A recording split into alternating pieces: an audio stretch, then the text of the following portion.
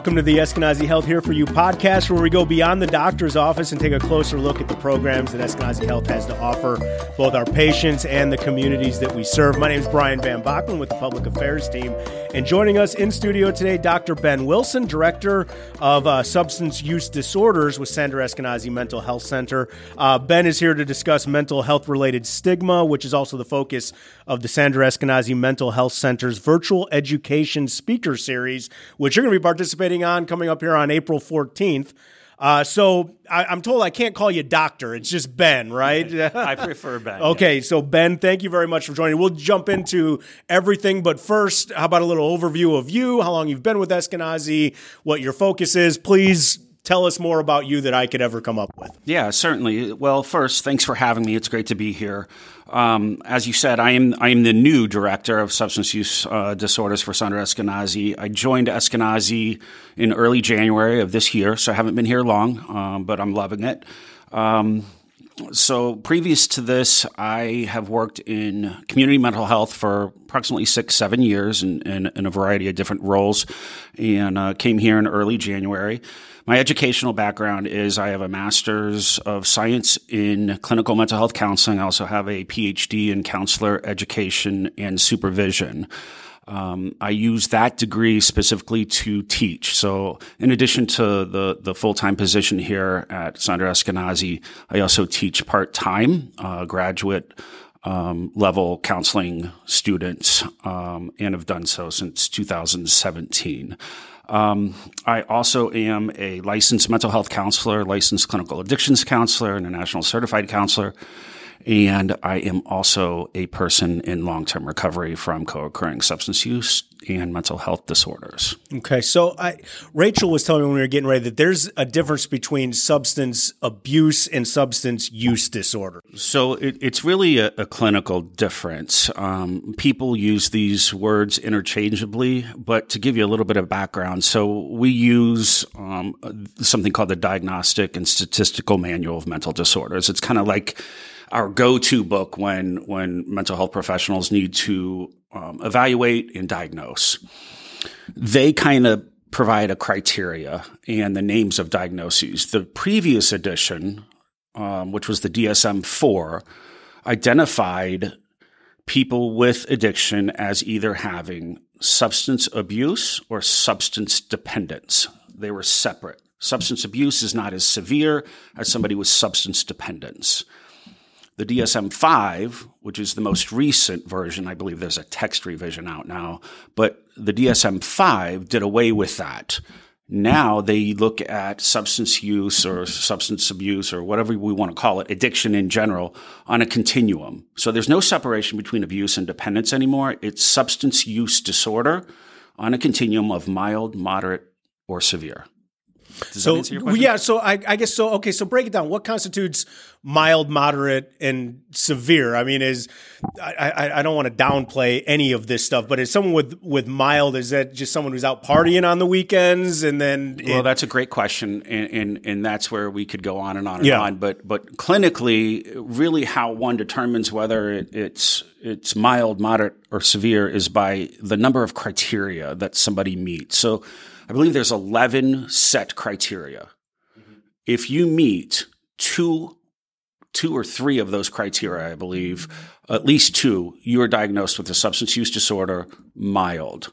Mm-hmm. So somebody who has maybe 3 to 5 would be moderate, and somebody who meets 6 or more of those would be considered severe. Okay. And also we're here to talk about the touchy subject of mental health and substance use and substance abuse disorders play into the idea of mental health, but it's a touchy and taboo subject, and it's kind of gotten kicked up to the forefront a lot, especially in these last 2 years with COVID. Can you explain what mental health related stigma might be? Yeah, mental health-related stigma is, in a broad sense, a process or an attribute in which social groups are devalued, rejected, even shamed based on a condition. In this sense, it would be a mental health condition, which also includes substance use disorder. I describe it as a process because Stigma is strongly influenced by many different things, many factors, social, cultural, contextual, value systems, and those can develop and change over time.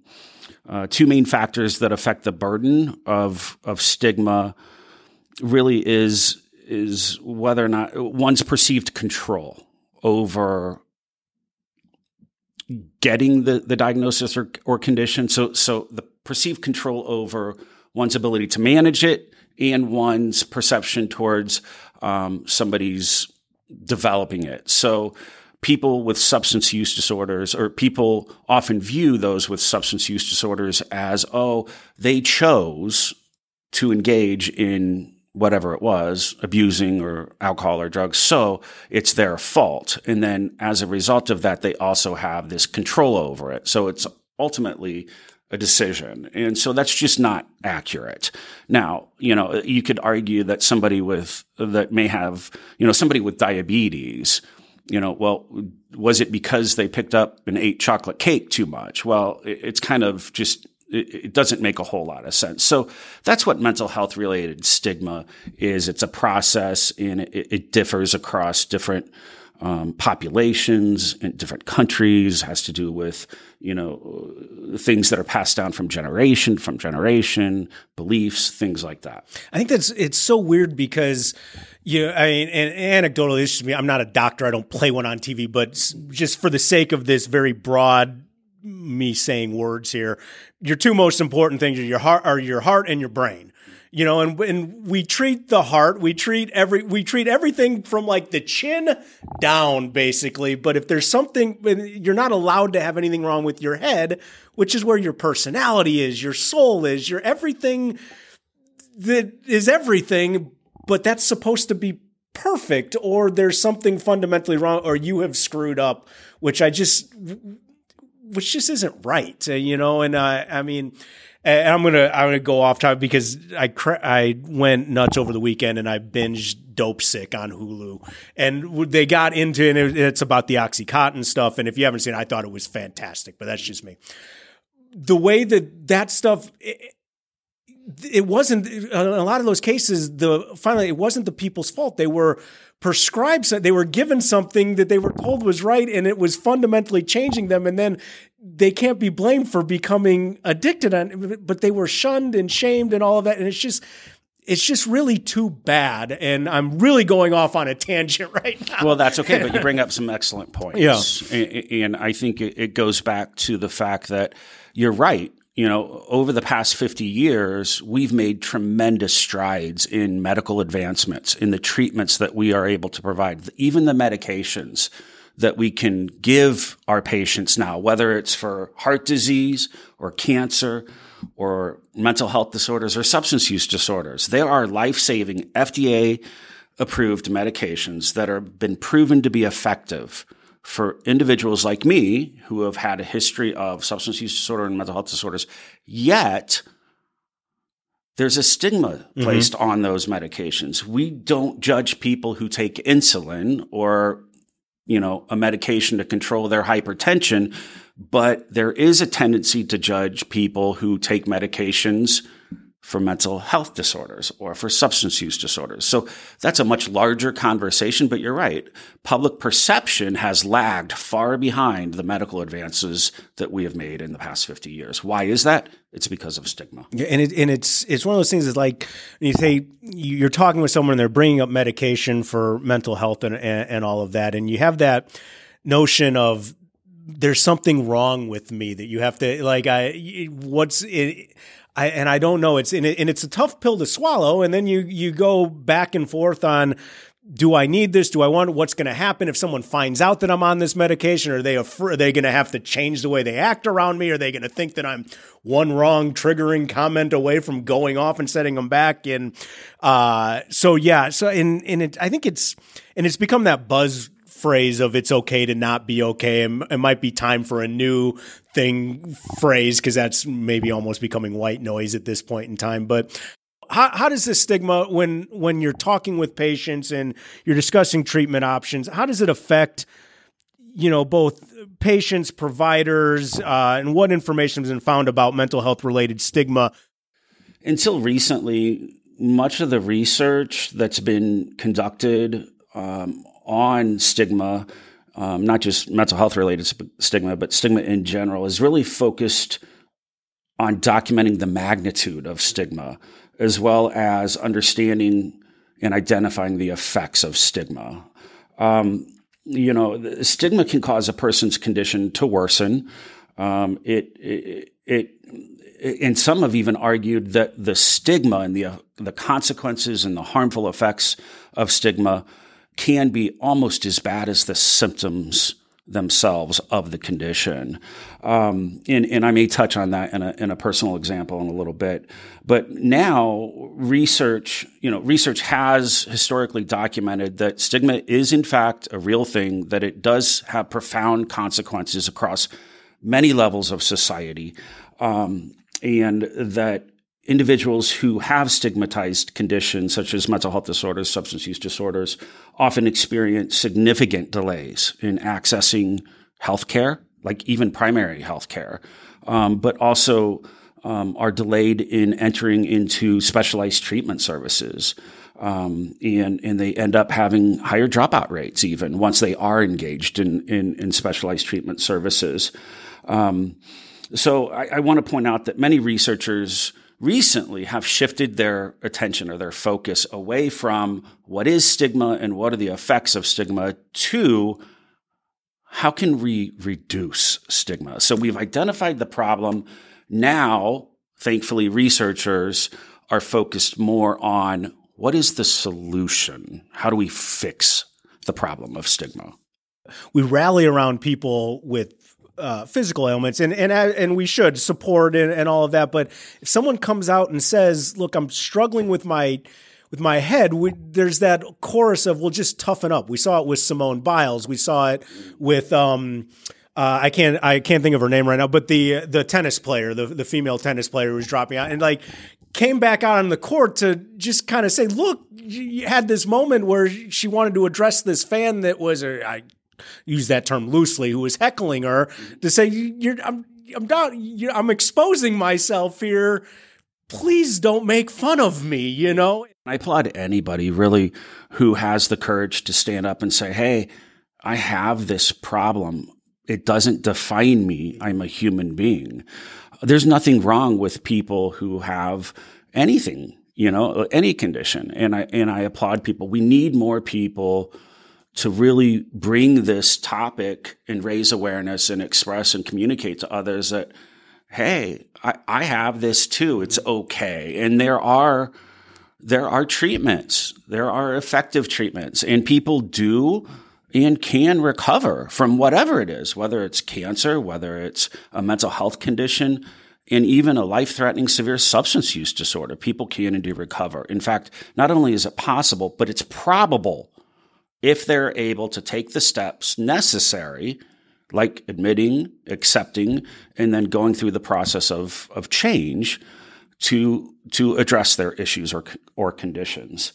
As a person in long-term recovery myself, when I first got sober close to 17 years ago, I remember being told, you need to let everybody know that you have an addiction and that you have a mental health.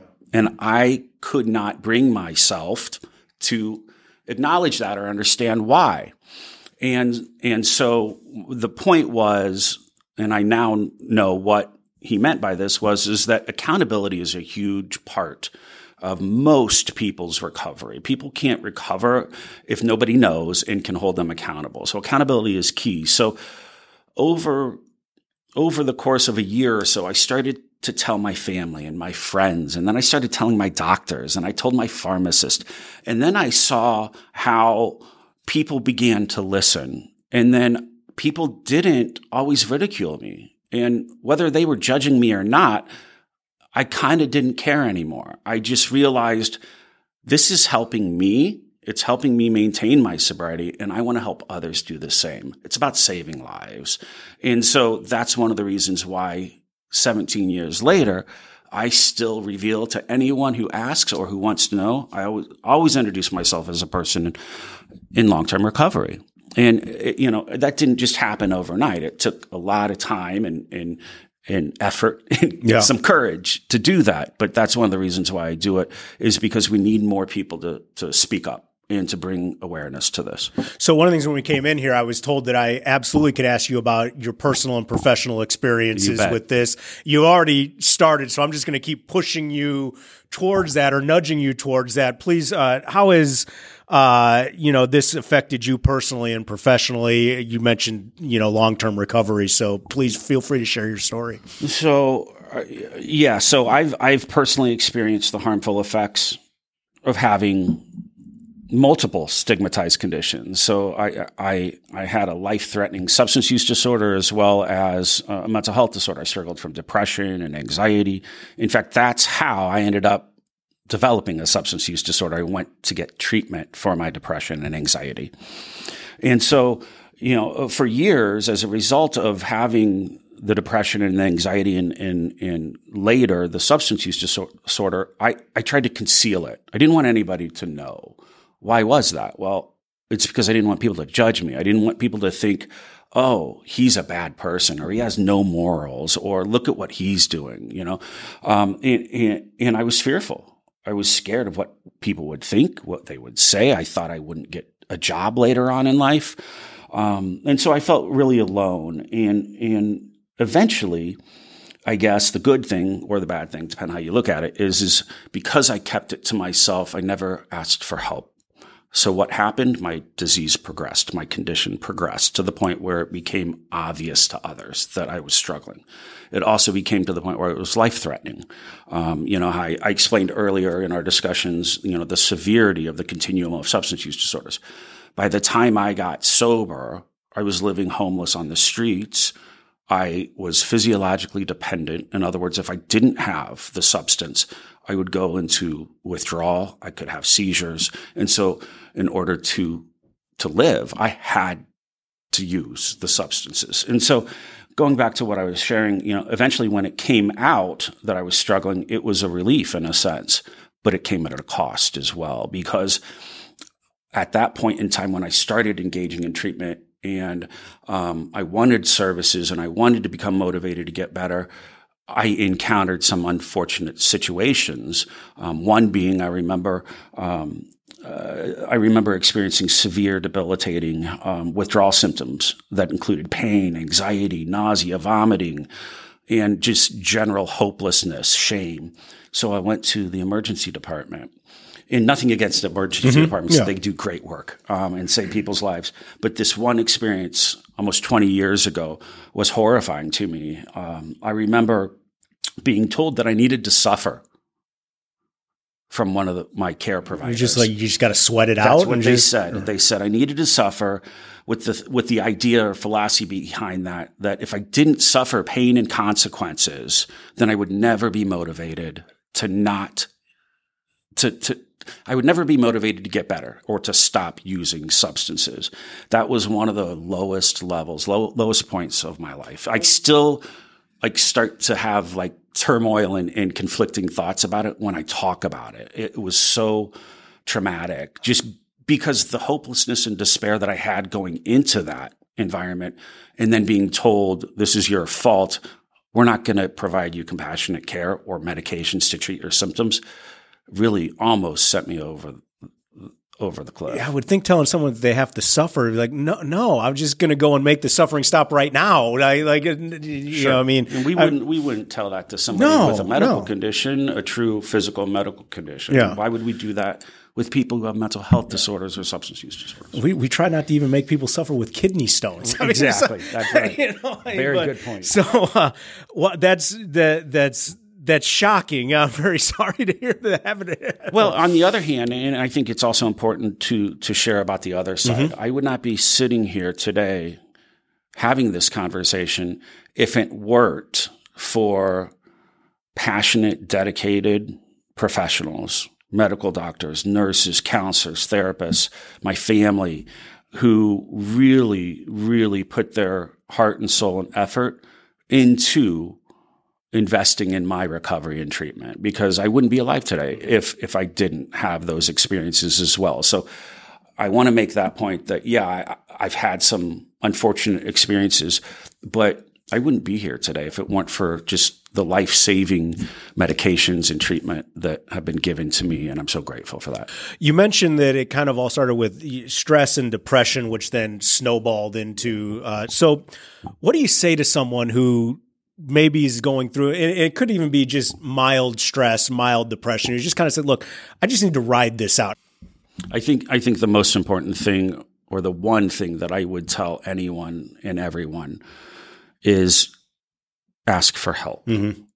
If you don't ask for help, it's very difficult to overcome anything. And just because you have to ask for help, or you want to ask for help, or you need to ask for help, does not mean that you're a weak individual, or that you have this or that. It just means you need help. We are all human beings. We all need help. I need help to this day staying sober. I cannot stay sober alone. And I've got almost 17 years, yet I rely on a lot of people to help me stay sober to this day. It goes back to accountability, responsibility, and taking, personal accountability for your condition. And so I think the key is always, always, always ask for help. There's always hope. And a lot of times people don't realize that. They're afraid because of the stigma and the mental health related stigma. So take the first step and ask for help. Tell somebody you're struggling. Let them direct you. Let the professionals advise you on what needs to be done next. It's okay if you don't know how to get better, or how to recover, or what you need or what you don't need. That's okay. As long as you can say, hey, I need help, that's all you need.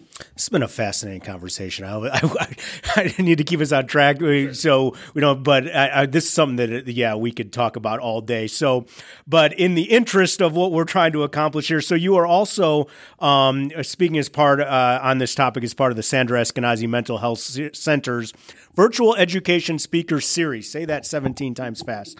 Can you give us some more details about this? Because I think this has been I want to attend your speak after this conversation. I think people need to come and hear your story. I know it's April 14th, but please tell us some more about this. Yeah, well, and I welcome everyone, and I hope it's helpful for people. The speaker series essentially is just a vehicle for me to be able to provide some information, insight, and education for professionals and even maybe patients and public, whoever wants to attend.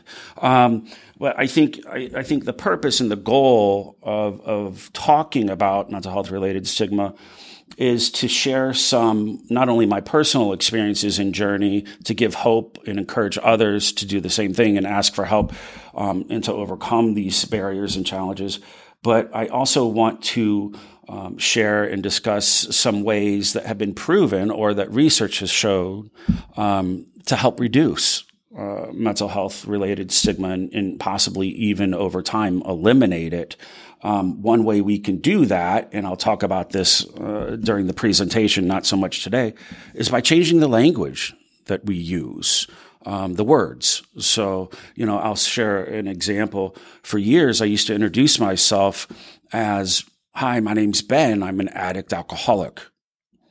Well, those terms, addict alcoholic, are actually terms of endearment within the appropriate context. I never took offense to them, and many people don't. But then I started, when I was in my doctorate program, looking at some research for my dissertation, and I saw this research on stigma and changing the language that we use. And then I started shifting to, hi, my name's Ben. I'm a recovering addict alcoholic. And then as I started going through even more research and doing literature reviews, I learned what person-first language is. And person-first language is where we are identifying or putting the focus on the humanity of someone, the person, the individual, rather than the deficit or the condition first. So now, years later, I always try to introduce myself as, hi, my name's Ben. I am a person first in long-term recovery from co-occurring mental health and substance use disorders. So how can someone attend the virtual speaker series? Is there a website, a registration, a link, any of that stuff? Yes, I believe they can text CEU to 317-597-8069 to RSVP. There's a WebEx invite. You can also go to the Sandra Eskenazi Mental Health Center website for more information, or you can call 317-880-0000. Sounds good. And also all these resources, eskenazihealth.edu, you can go in there and find the links right there. Is there the answer to the question is yes, but is there anything we haven't touched on that you would like to make sure that we get in before we wrap things up here? Just the fact that I think that this is a topic that needs to continue to be explored and discussed and researched. And if this interests you, or you know somebody who may be impacted by mental health related stigma or mental health disorders or substance use disorders, I encourage you to join and engage in these conversations and discussions. It's important. So we say, if you need help, get help. So what's a concrete, tangible resource we can provide them right now? If you need to talk to someone, is there a phone number? Is there an email? Any of that stuff? Actually, the number I gave earlier, the 317-880-0000, you can call. I believe that's the switchboard, and tell them what you need, and they will direct you. If you don't know what you need, that's okay too. Just say, I need help, and we will figure it out. You can also, if there is an emergency or a crisis, always call 911. You can tell a police officer, you tell your family, tell a counselor, tell anybody. Just tell somebody and say, I need help, but don't be afraid. He's Dr. Ben Wilson, but don't call him doctor. Director of Substance Use Disorders with Sandra Eskenazi Mental Health Center, and also a person, a human being. It's been an honor and a privilege to meet you. You walked in as our first introduction, but thank you so very much. It's really been a great chat, and I appreciate you taking some time to come and talk with us about Thank you so much for having me. No problem. So if you want to hear any of our episodes, previous episodes of the Eskenazi Health Here For You podcast, find our SoundCloud account. You can also follow us on all the popular social media channels, eskenazihealth.edu. Also, thanks to Joe and Rachel for getting this all set up. And again, thanks to Ben for coming by and taking part in this conversation. And we'll be back with you on our next episode.